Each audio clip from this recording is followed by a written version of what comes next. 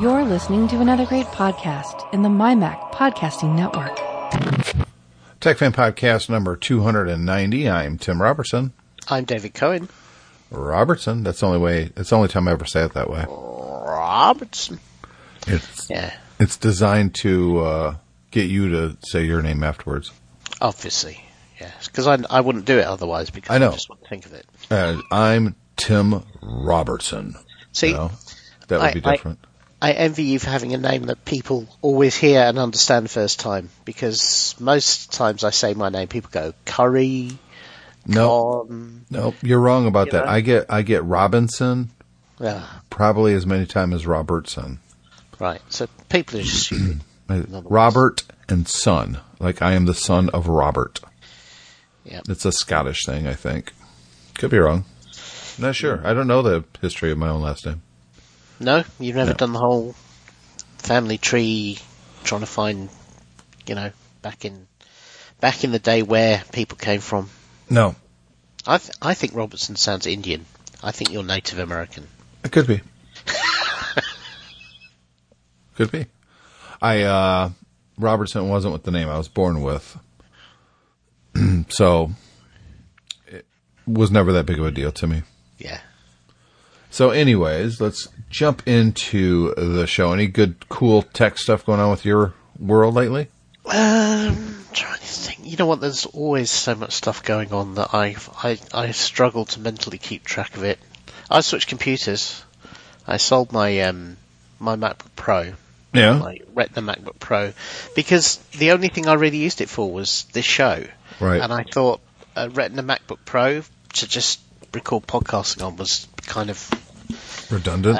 Well, yeah, it was overkill. Yeah. And I figured it'd be better to release the value of that machine while it still had some value, and then get something that was easier to use and was capable of doing the job. And the reality is, of course, any machine for the last. Well, you could probably record a show like this the way we do it on a G4 PowerBook if you wanted to, though the web stuff will kind of let you down. So I sold that and I bought a MacBook Air, 11-inch MacBook Air, which was I've forgotten how much I like this form factor, and so I have one from I think it's about 2012, 2013. And it's great for doing the sort of stuff I do for this show. Sounds cool. Yep, and it's very portable as well, which is nice. That's the thing. I mean, you could take that and it doesn't weigh anything. Exactly. And the other thing I like about these machines is that, unlike the modern Macs, you want to upgrade stuff in it, you can upgrade stuff in it. I've put a larger SSD in there. You can get, if you don't want to get the official SSDs that guys like OWC do, you can get these little adapters now that let you put any mSATA or M.2 SSD into them. So it's trivially easy to do that. It's a 5-minute job. And if you want to change the battery, that's also a 5-minute job, which is refreshing compared to the modern Macs, where it's $500 and a trip to Apple. Yeah, wow. Yeah. It's kind of crazy how much it costs. Yeah. And the only downside of a machine like this is obviously the display is not Retina, but to be honest with you don't really notice that. They're not sucky displays by any stretch of the imagination. End of last week, we did a review of Captain Marvel. Yeah. And I said the best superhero show so far this year, by far, was the Spider-Man Into the Spider-Verse. Yeah. And you had not seen it, but you sent me a text and said you had seen it. Alexandra and I sat down and watched. We had Charlotte and her mum were going out to the ballet, and neither Alexandra and I fancied that. So I said to Alexandra, I said, "Well, yeah." You know what? It's okay. It's an evening No, it's out. not. No, it's not. It's terrible. It's okay. You're among guys here. It's you and I. Well, anyway. We hate ballet. Whatever the reasons, Alexandra and I didn't go. Alexandra was definitely not into it at all. And I said, look, we can go out and see a movie, or we can stay at home and watch a movie. What do you want to do? And we looked at what was available. He said he wants to stay in. So I acquired a copy of Spider-Man Into the Spider-Verse. I said, let's watch that. I thought he'd seen it, but it turns out he hadn't. So he was very excited about that. And we watched it, and what a great movie it is. Yeah, if really. For a casual someone just looking, you think, oh, it's just like a a cartoon movie. That's not Yeah, gonna it's be just very like good. a feature like Justice League or something like that. Straight to It is video or nothing, something. No. Nothing like that. The artwork is just fantastic. The soundtrack really fits the vibe of the movie. But more importantly, the story itself is good. It's not a great story. It's a good story. But the voice acting and the way they treat the material is just fantastic. Yeah, I think the casting was extremely good. Yep. They basically took.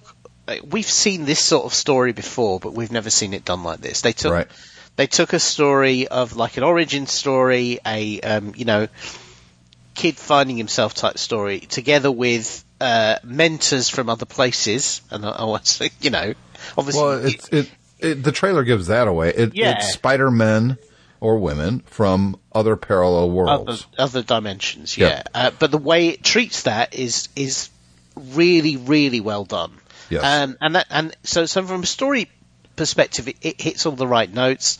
It shouldn't really surprise us that this was done by Lord and Miller, who did the Lego Movie, which had very similar kind of thing. It had a heart to it that you kind of didn't expect to be there. And again, in fact, similar to the Lego Movie, it used a visual style which kind of used technology to deliver a visual style which looked simpler than it actually was. Yeah. Because, most people who saw the Lego Movie assumed it was done using stop motion animation, but in fact it wasn't. It was all CG, and they used the CG to make it look like they were using stop motion animation. Yes. And this is kind of very similar, but the brilliant aesthetic here, for somebody who's a comic book fan, is that each character has their own aesthetic from the dimension they're meant to come from, which obviously is like a comic story. Did you realize that the black and white guy, that was Nicolas Cage? Oh, of course, yes, as I heard him. And again, I thought, brilliant casting. Yes. And even though he's very much like a side character, I mean, he was so well done. It was so cool. And he plays it over the top for a reason. Exactly, It's brilliant. Spider-Ham. Yeah.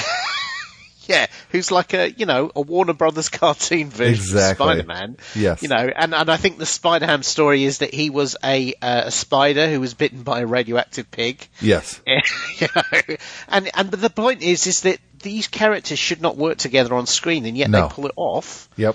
It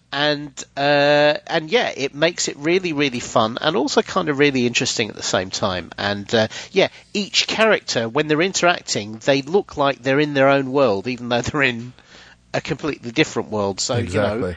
The cartoon pig looks like a cartoon pig, even though he's standing next to, I don't want to say a photorealistic, but more of a realistic setting. Exactly. And it's also very self-referential, self-knowing. Yes. They recognise what it is. For instance, Spider-Ham makes a joke. So one of the jokes he ends the movies, he gives him a hammer. Yes. As a gift, which is a play on what they call hammer space, because in the cartoons, characters can pull massive objects out of nowhere, and he even says to him, he says, "Put it in your pocket, don't worry, it'll fit." It's so well done. It's very, very clever. They didn't do the typical thing you would always do, which is, the girl and the boy have a romance. They turn that into a friendship and a respect and that sort of thing, which I thought was really well done as well. But kind of a romance. I mean, it's obvious that Miles really, really digs Gwen Stacy, and she likes him too. But they never go anywhere with it. But they do, but they don't. Yeah, which I think is the nice thing to do with it. That's what teenagers do, which is, teenagers will like each other, but they will kind of dance around it for a long time often because they haven't got the confidence to go somewhere with it. And it was all really great. I really, really enjoyed it. We both really enjoyed it. I would easily watch it again, and I look forward to the next one. Cole's watched it like 5 times on his phone now. Yeah. Is it? You think it's better than Captain Marvel? Let me phrase this another way. I'd say it probably is, to be honest. Did you relate more or understand Miles better than you did Carol Danvers? I did. I thought Miles was a real person, and Carol Danvers just never became a real person. It was Brie Larson playing a role. you and I still disagree on this. I felt I understood more what they were trying to do with Captain Marvel and her characterization than you did. But I think possibly Into the Spider-Verse, probably because it's aimed at a slightly lower age audience, is a little bit more accessible. And it's more of a related. I think one of the differences is Carol Danvers is a sort of character we don't see on screen very often, so you don't necessarily get it straight away. It wasn't about getting it. I just didn't think they pulled it off. Right. The character never really grew. She was just kind of flat the whole thing, and I just never related to her as an actual human being, whereas Miles, I understood Miles within 5 minutes. The scene, and they actually show this in the preview, so I'm not going to give it away. The scene where his dad, who's a cop, drops him off at school, and then gets on the PA system in his cop car to tell Miles he loves him. Yeah. Is so embarrassing for a kid. And his dad's like, you got to say it. And he keeps interrupting him. It was so well done. And there was never a moment like that had that kind of funny emotion, but still emotional weight that everybody watching can relate to. Captain Marvel never had anything like that.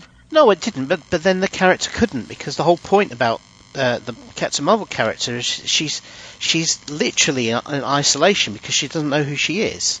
And the thing about Carol Danvers is that by the end of the movie, she realizes that she doesn't need to know who she is. She doesn't need to. She's been looking at it based on how other people perceive her, and she realizes that none of that matters. How she feels about herself, which opens up who she is. So it's a different approach.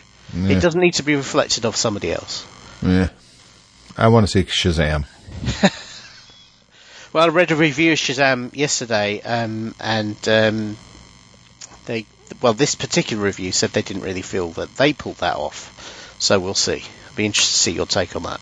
Yeah, I'm looking forward to it. We got a couple more weeks before that one comes out officially. They had a see it early thing, and they didn't play it anywhere around here. So, Getting some weird buzzing from you. Almost sounds like a headphone jack plugged in incorrectly or something. Well, I don't have a headphone jack, but yeah. All right, it's the charger. So I'll just there it is. Take the charger away. Yep, it went away. Awesome. Yeah. So let's talk a little bit about some of the stories that we got. A really horrible thing happened this last week. Mass shooting in New Zealand. 50 people were killed. It's just horrible. It is. You know, the people who performed this horrible tragedy, this mass murder, live streamed it. Yeah. And social media sites have been playing whack-a-mole since then, trying to get this video offline, because I don't think it should be shared. You know, there's a thing called human decency.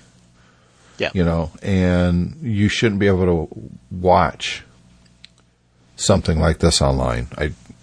Some people say, "Oh, free speech," and blah, blah, blah. Shut up. This is people who was tragically murdered, and that shouldn't be on YouTube. That shouldn't be on Facebook. That shouldn't be on Twitter. Yeah, it doesn't add anything to your understanding of what happened to actually watch it happen live, or watch it happen on a video. And unfortunately, there are only two types of people who want to watch this video. They're the voyeur types who like to see gore, and the zealots.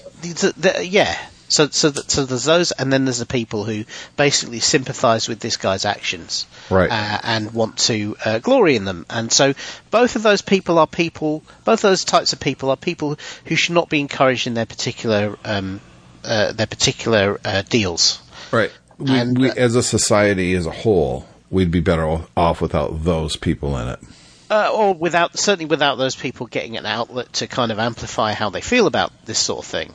And I think what this story kind of illustrates is that for everything that social media companies say about the stringent controls they have in place and the privacy and the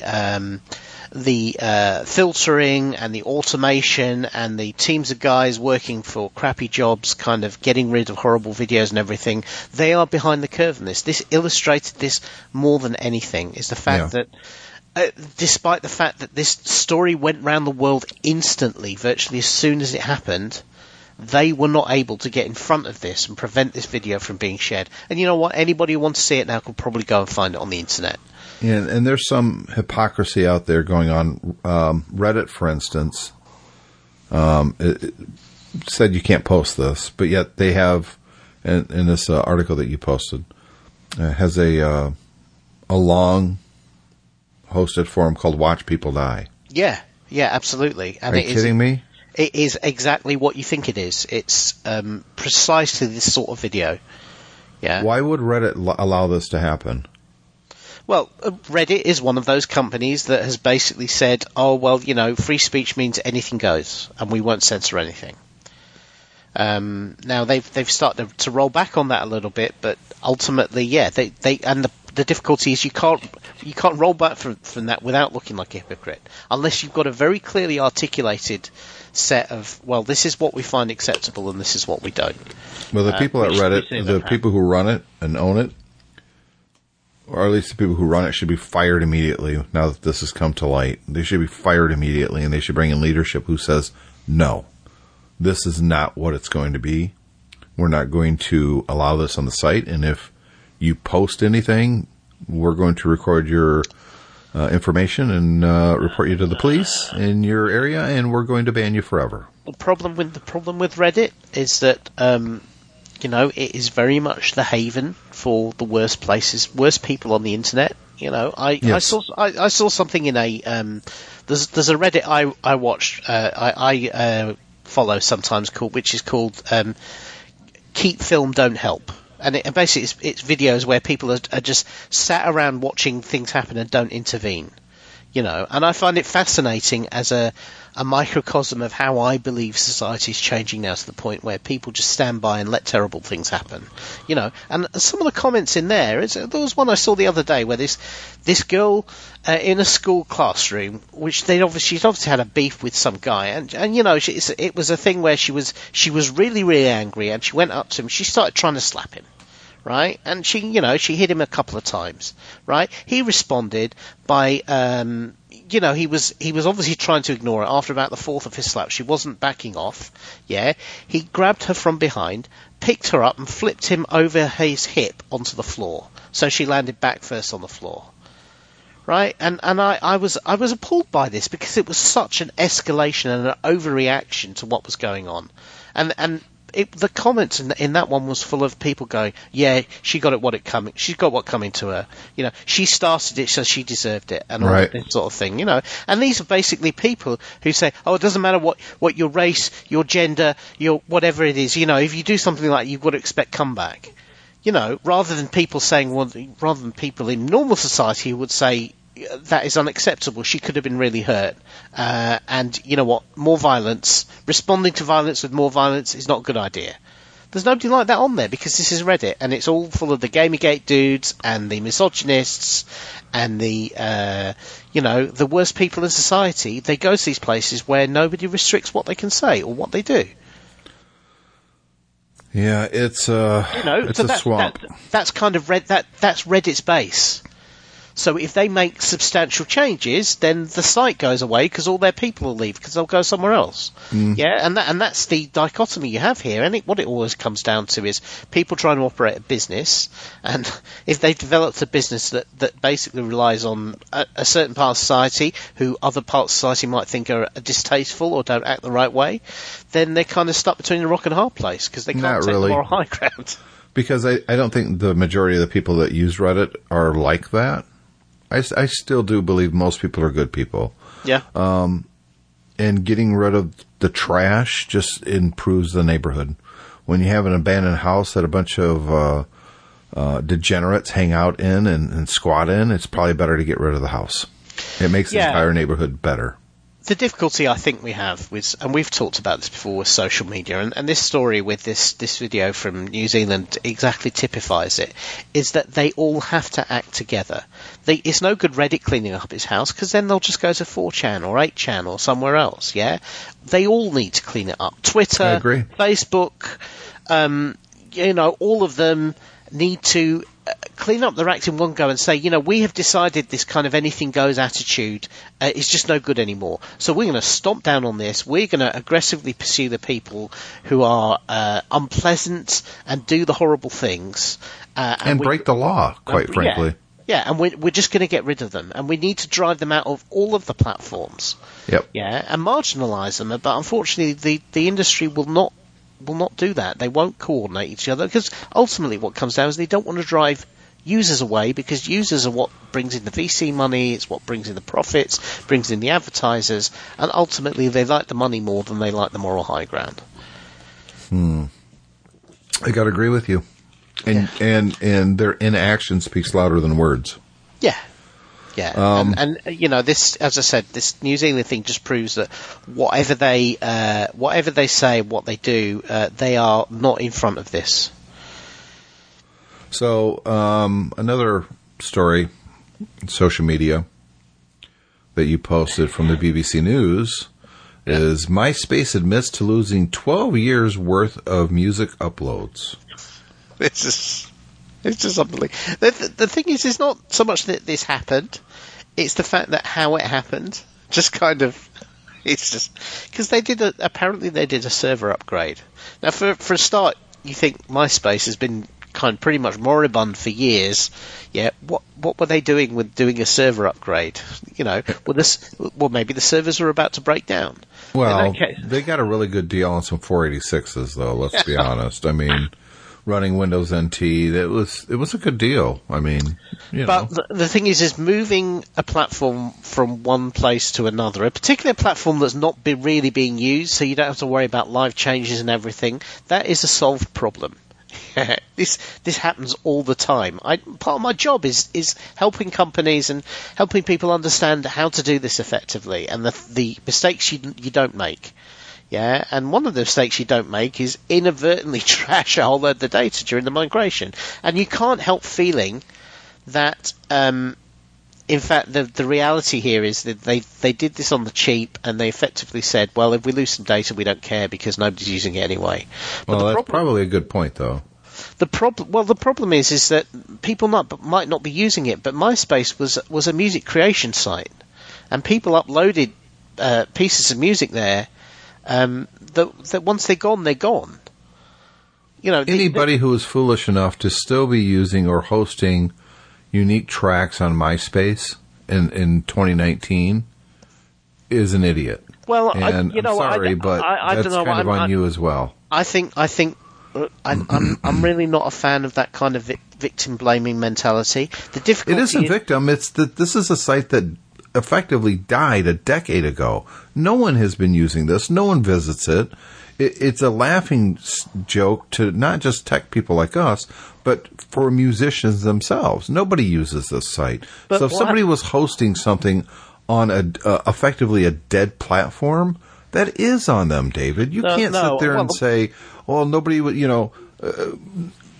It makes no sense. They did wrong, MySpace, but it's also on the user. If you didn't have your stuff backed up, shame on you. I think there's a nuance there that you're missing, because the problem is this was also a social media site. Some of the people who put stuff up there aren't here anymore.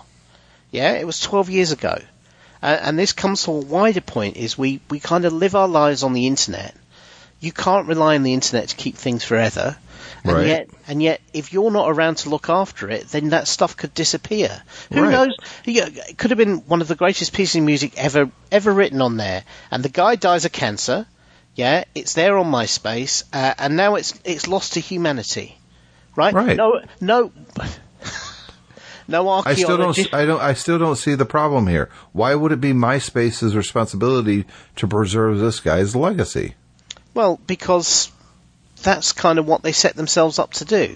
And what I'm saying is, they never said that. Well, did they? No.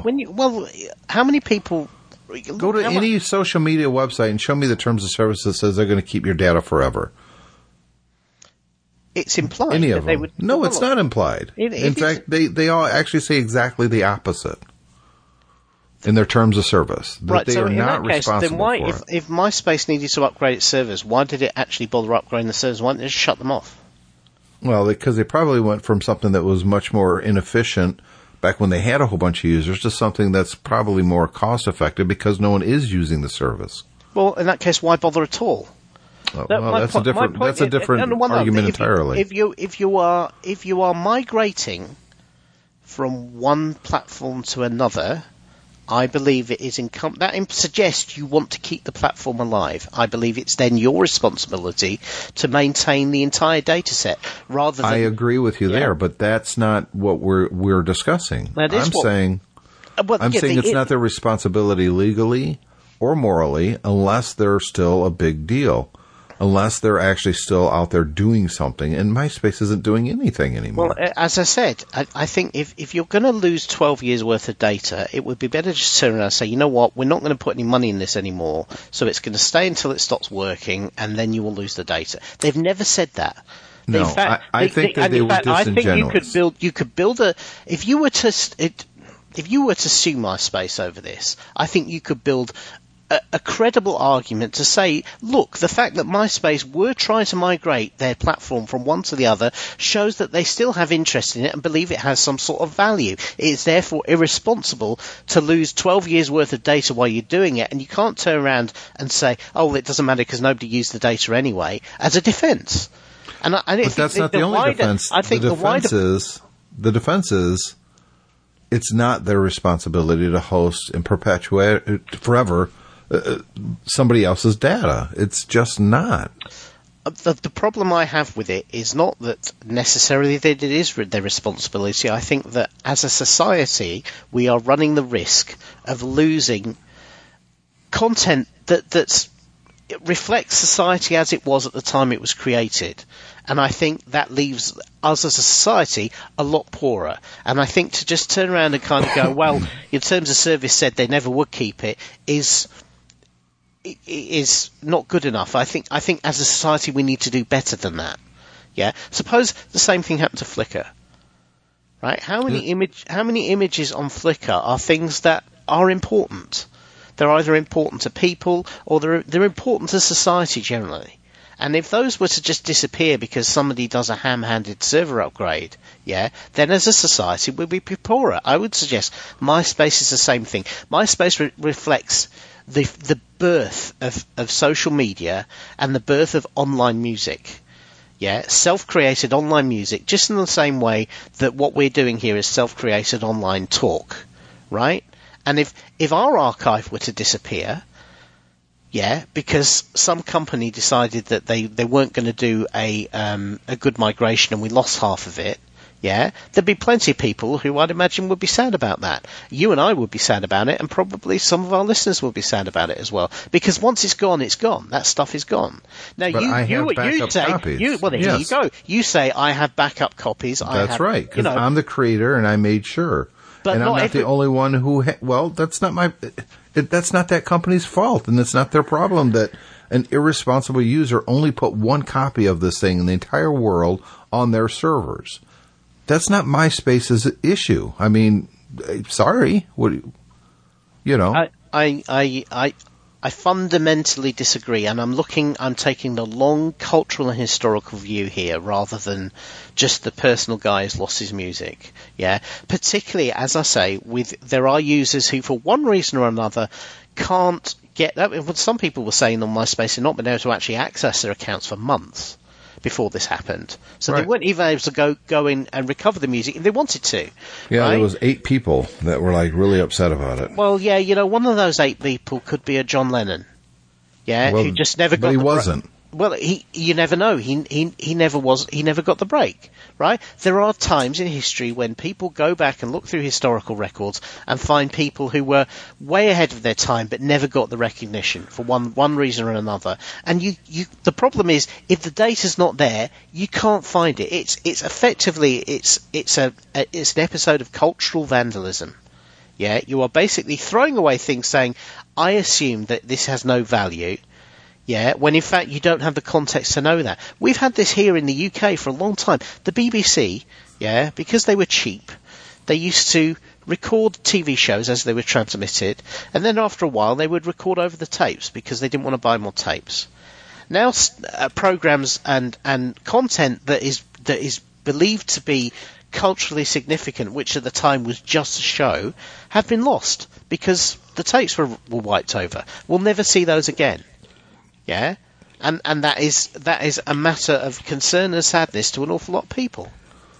So but I still don't see the financial responsibility of a company like, what if they just went out of business? They turned everything off. That's why we have places like the Internet Archive. So if something is of significance, like, I don't know, websites, I can go back to my Mac and see what it looked like 15, 20 years ago. But with the Internet Archive, you can't see everything. It doesn't capture everything. Right. So you will still... But we're not a culture of pack rats. We can't keep everything forever and ever just in the hopes that something is going to be significantly important. That's just not feasible, David. Well, of course, what are you talking about? It's not feasible. Of course it's feasible. No, it's not. Of course, that would be one of the easiest things in the world to do if people decided to do it. Yeah? MySpace could have... The whole point about the fact that their user base wasn't growing and it wasn't an active platform meant that they had an archive that was effectively a fly amber. It wasn't going anywhere. It wasn't changing. It wasn't getting any larger. It would have been the easiest thing in the world for them to keep that. And in fact, guess what? They tried to keep it. They just screwed it up. And then 12 years... Well, I don't think that they did try that. I think that's the actual story right there, is that MySpace actually didn't try to preserve anything. In fact, the Andy Bio, who helped build a Kickstarter crowdfunding site, he posted this on Twitter, and I absolutely agree with this. I'm deeply skeptical that this was an accident. Flagrant incompetence may be bad PR, but it still sounds better than we can't be bothered with the effort and cost of migrating and hosting 50 million old MP3s. That I agree with. I think Andy Bio here is 100% correct. They couldn't be bothered to migrate it correctly. So they just went, nah, this is the last few years, we'll just migrate that. Just who cares about the old stuff?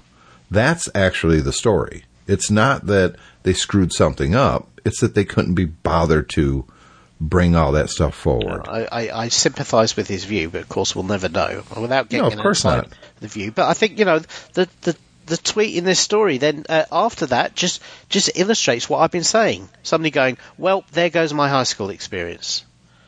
Right? Yeah. That is gone. Yeah, it has been destroyed and you'll never get it back. And the point about this is you'll never know what we lost. You'll never know. But the point is if your attitude is, well, if you just shrug your shoulders and go, well, it happens. Yeah. To me, I think we need to be better than that. And I would hope that we are, but I still come down with, I don't think it's a private company's responsibility to hold your digital data forever and ever and ever and ever. That's your responsibility. But the reality, again, taking the cultural angle on it, is even if every single MySpace user had their own personal archive, that information is still effectively lost to us because you can't access it. It's stuck on a hard drive somewhere, and nobody will ever see it again. Whereas the point is, when it's uploaded to the internet, there is a chance it can be found, it can be discovered, it can be used, it can be understood, it can be contextualized, it can become part of the cultural history. But you got to also remember how much data that we're actually talking about. I'm not talking about just MySpace here. So much content is uploaded on a daily basis from professional media companies and users like you and I that it can't all be saved forever. It's too much. So, yes, there are some old BBC shows that we'd love to be able to see again, but we'll never see them because they were irresponsible on how they store and preserve that stuff. But, I mean, that's just the reality of it. And imagine how much space is all of this digital data. One good EMP takes out everything. I understand that, but the point is that the difficulty is that the scale, as the BBC thing illustrates, the scale of the loss only becomes appreciable with time. Yeah, you need to move forward 50 years and then go back and say, do people regret not having access to that data? In the BBC case, they did. At the time, everybody thought that was at the time, everybody was thinking like you're thinking. So, well, you just can't keep it. It's too much. It's too expensive. We can't afford to do it. And you know what? It's only shows anyway. It's not our responsibility. People have seen it. People will remember it. It's fine. Yeah, and the difficulty is you move forward 50 years and people are going, oh, what on earth? Why did they do that? How could they be so ignorant and so cavalier with what was part of culture at the time? And that's the argument I'm trying to make. And I think there's a middle ground between both of our positions, but the point is at the moment hardly anybody ever even thinks about it, and that's what I was trying to say here. Yeah, and here's the thing, that this happened and almost nobody knows that it happened. Yeah, but again, I tell you, 50 years' time, people are going to be pissed. Well, when we record our 787th show, we'll revisit this and see what they think. I will come back to this point when we come on to the wiki trolling, because I think, the wiki trolling this week pretty much illustrates what I'm trying to talk about here. Yeah, it kind of does. Yeah. Apple released a bunch of new products. I don't even care about it. Well, they were just updates. There was nothing exciting. For whatever reason, Apple decided, we're still going to put a 5,400 RPM hard drive, Fusion drive, into our entry-level iMac. This is stupid. Yeah, that's why I put the story in. This is what bothered me about this, is that you're upgrading the products. I disagree with you that this is a no big deal, because at the moment, the way Apple is, when they update anything, it's a big deal. Yeah. They updated products here which, they brought back the iPad mini. Everybody had thought that was dead. Yeah. That's a product that a lot of people really love. And everyone kind of thought it was going away, and then they've refreshed it. I think that is a big deal. They've basically made the iPad mini a modern iPad again. Yep. I think nowadays when Apple does something like that, hopefully it's a bellwether that they are starting to change, and then that some of the practices that you and I have railed about over many, many years, and certainly in the last few years, Apple is starting to change, which is a good thing. So for me, this was an encouraging sign. But yeah, they updated the iMacs. And the iMac update was probably the least spectacular of all the updates they did this week. Although it is probably the one that, from our perspective, is the most important. Yeah, because the iMac's a very important line for them. I don't know whether I'm not sure whether. I'm not convinced the iMac is anywhere near as big a seller as the laptops are, and I think actually getting the laptops right is far more important than the iMac is. But the iMac is still an important machine, and the fact that they are continuing to maintain it and upgrade it is good. I wasn't expecting to see a revamped iMac design this time, but I was just stunned that they are still shipping machines with spinning drives in, because nowadays, once you've used a computer with SSD, it's impossible to go to a machine with a spinning drive. And this is completely dead technology. Why would you put... And if you're still going to put one, why would you put a 5400? It's a cost-saving measure because, who cares? Yeah, and Apple is trying to spin it that the Fusion drive is a good compensation for an SSD. It's not. Yeah, and if they say it's to keep the cost down, well, you know what, Apple, you're one of the richest companies in the history of this planet. I think maybe you can spend an extra or lose an extra $20 on this machine and give someone an actual SS. This is just people who say it's cost are completely wrong, because because that's an old argument. Yeah. Yep. SSD prices for moderate storage levels are now as cheap, if not cheaper, than spinning hard drives. Yeah. I told you I just upgraded the SSD in this MacBook Air. Yeah, I spent £50 on a 250 gig SSD. Yeah, yep. You could. Back in the day when I was buying laptop hard drives, you could not get a 250 gig hard drive for that money. Oh God, no. Yeah, and this so that is a canard basically. However, I am more convinced by the argument saying they don't want to put SSDs in there until they can put the whole T2 ARM architecture in there that they have in the other machines. Right. So why didn't they? Well, then that does make it quite a bit more costly, because you put in a lot more infrastructure and it needed more design work in there. But you know what, Apple, you should have just put regular SSDs in there. Yeah, yep. You could have literally taken out the hard drives and replaced it with a 2.5-inch size laptop SSD in there, and it would have been a far, far better product. Yeah, and people would have been. Yeah, I don't understand why Apple does this, because they just leave themselves open to more criticism. It's stupid. Yeah, it's like Apple always positions itself as we want to make the best product.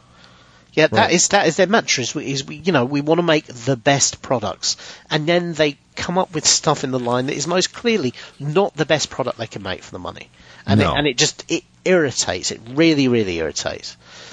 Well, let's talk about something that isn't irritating, and that's our sponsor, OWC. You told me about the sale that they've got going on with Bose headphones, which is quite a good deal. This is an excellent deal. So the Bose headphones are well known for being, some people don't like the noise that Bose makes, the type of sound they make, but it's a mass market sound. Most people listen to it and like it. They also make these amazing noise cancelling headphones, and if you've never used them before, they are simply stunning. They are the best on the market for noise cancelling, hands down. They're spooky how good they are. You turn them on, and basically your environment around you disappears. Now the problem is they're Bose. They're expensive. Yeah. Except you buy them from OWC, and all of a sudden they're not that expensive anymore. So they have the QC25, the Quiet Comfort 25s, and the Quiet Comfort 35s. The 25s are usually $300. Yeah. $169. I mean, Yeah. it's not quite half off, but boy, oh boy, it's awful close. Yeah. Now, I've had the 25s before. The 35s are better, but they're not so much better that if you're on a budget, you wouldn't want to say, oh, can't have 25. It's 30. The retail price is $30 more, but OWC has them for $228. Yeah. So you can make a choice according to your budget, but I tell you, with either of these, you would be really, really happy. They also have the in-ear Bluetooth ones at $200, which is $100 off. These are all refurbs, but they're professionally done refurbs. They're not like just some guy wiping them down, and they all come with a 1-year warranty from OWC. So you just can't go wrong with these. Right. If you buy these and they're from OWC, you're going to get a good deal and they're going to stand behind the product. If you have any issue, it won't be an issue. They'll make sure of that. I'll put a link into these headphones at both mymac.com and techfanpodcast.com. And we do want to thank OWC for sponsoring this episode of TechFan. Let's talk about our wiki trolling. So a couple days ago, I watched a Netflix movie. Came up on Netflix, this big thing, and you know how they advertise their latest homegrown products, and it was called The Dirt, and it is the story of Motley Crue. Now, I think everybody listening to this show knows who Motley Crue was, is, or however you want to frame it. So I'm not going to go into the history of Motley Crue. It was an extremely poorly acted movie. I watched the whole thing. Could not watch it with children around. Yeah. If you know anything about Motley Crue, you'll understand why. And I've got a child not too far from me right now, so I'm not going to get into the details, and I probably wouldn't anyways. Let's just say it's not safe for work to watch this movie. And they were as big a degenerates as you could possibly imagine. And it wasn't about the music. It never was with Motley Crue.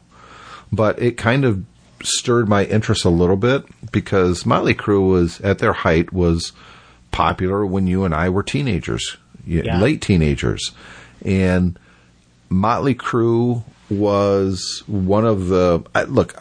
I'm very diverse in how much the type of music I like. Very diverse. But I am a product of the 80s. In 1980, I was 10 years old. In 1990, I was 20. So my formative years was the 1980s, same as you. Mm-hmm. And while there was some really great music, there was some really bad music as well. Yeah. And one of the things that became popular in the 80s, extremely popular, mainstream popularity, was glam metal. Now, I always refer to it as hair metal. Mm-hmm. But they kind of, Wikipedia takes the glam metal and puts that on the top. Well, they say that hair metal is accepted to be a derogatory term.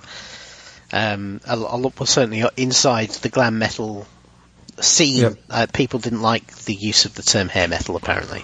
But bad. But it really fit though. That was the problem. You could quickly look at someone and say that's because not all hair bands were glammy. They just had the big hair tease things going. Yeah. glam metal kind of started in the 70s. It did with Alice Cooper and Cheap Trick and groups like that. But it wasn't until the 80s. I would argue that, bands like Queen and everything were a big influence as well. Oh, absolutely. Because, they basically took this, because parts of rock in the 70s took itself very, very seriously, and they kind of, the glam scene just basically turned that on its head and say, we're going to do elaborate stage shows and ridiculous over-the-top performances just for the fun of it. And glam metal was always quite fun, even if it was crazy. So it became popular in the 80s, late 70s, early 80s. And in particular, really, the Sunset Strip was kind of the area that it took off the most. Although there was a lot of it going on in New York. For instance, not Quite Right. Twisted Sister was huge in the New York area. Now we think of Twisted Sister as that one terrible song that they're known for, but they were actually a long-suffering band and very much into the glam metal in the New York scene. They got kind of big in England for 5 minutes. Yeah. Before they finally had their hit song and, yeah. But in Los Angeles, the Sunset Strip, Motley Crue, which, let's be honest, their music was great to play loud in your car when you're not thinking about anything. Rat, it's the same music. Quiet Riot, same music. Stryper, same stuff. Now, they put Def Leppard in here, which absolutely started as a glam metal band, but Def Leppard actually had legs. They actually changed their sound and adjusted to what was going on in popular culture as the years go by. They still release albums, and their music is actually still pretty good. I bought a Def Leppard album maybe 6-7 years ago, and it was really good. I was surprised. Yeah, I think there is a difference between some of these bands who basically just wanted to do the same thing, and then people like them. Bon Jovi's another one who kind of they started a particular way, and then as time went on, they had the talent and the writing talent and the marketing talent to change what they did and to change the type of music they did to keep it current and popular. There's always this thing in music, isn't there? Is that if you get popular, you're a sellout man. And I think a lot of the early glam rock guys kind of thought that the popularization of the genre was too poppy, and they were sellouts. But those guys filled stadiums and made millions of dollars, where a lot of these other guys have just spent the whole time trying to afford rehab. Yes. Yeah. Now, obviously, there were a ton of these bands: Dokken, Poison, Skid Row, Cinderella, Warrant. They were all completely interchangeable. Yeah. I had the cassettes of every single band I just mentioned, including the ones from earlier. I had all that music. Now, I also had stuff like, Prince and U2 and REM, and, I listened to all kinds of stuff. But, if there's a bunch of heavy metal kids getting together, this is what they were listening to. Yeah. There were some offshoots of metal that weren't into the hair metal, like Metallica. Mm-hmm. Yeah. They were never a hair band. But the hair scene, the glam scene, had a sudden and violent death. Yeah. From the beginning of the 80s when it started getting popular until right around 1991. So it had a good 11-year run. And then a new type of music came out that was the polar opposite of the glam stuff, and that was grunge. Yeah. And grunge came out with bands like Nirvana and Pearl Jam and Soundgarden, where they weren't dressing up in women's clothes. They weren't wearing skin-tight leotards. They weren't putting their hair, straight up in the air and using hairspray like you wouldn't believe. They went the opposite direction. They were wearing ripped jeans and plaid shirts, you know, and the music was what important to them, not all the crap that went along with it. And grunge, let's be honest, did not have a long run like like the glam scene. Not even close. No. Grunge lasted about 5 years and it was dead. Yeah. But grunge, I firmly believe, completely killed the glam scene. Because if you got into grunge, all of a sudden groups like Poison and Motley Crue and Rat were kind of a joke. You're like, ugh. Yeah. I can't believe I was ever listening to that stuff. Well, the difference was grunge was, not only was the opposite in terms of genre, in terms of the sound and the content of the music, but and the image as well, but also the production was completely different. Yes. By this point, glam rock had become so overproduced. It was a caricature of itself. Yeah, so it was image orientated. A lot of the early bands had kind of faded away because of mainly Rehab, or Prison, or both. And the only bands that were still successful were the kind of the poppy ones who were very much part of the LA machine, and reflected the very worst in kind of the approach of the late 80s, early 90s. And then as well, I think culturally, the early 90s was kind of there was a backlash against the excesses of the 80s. Yes. And if you had an image that was based purely on excess, then that was always going to be a struggle for you. And fashion's changed. You know, that movie, Dirt, really kind of did an injustice to Motley Crue and kind of what they became. It could have been a movie about, you know, the warnings of excess and going to become a superstar for the wrong reasons.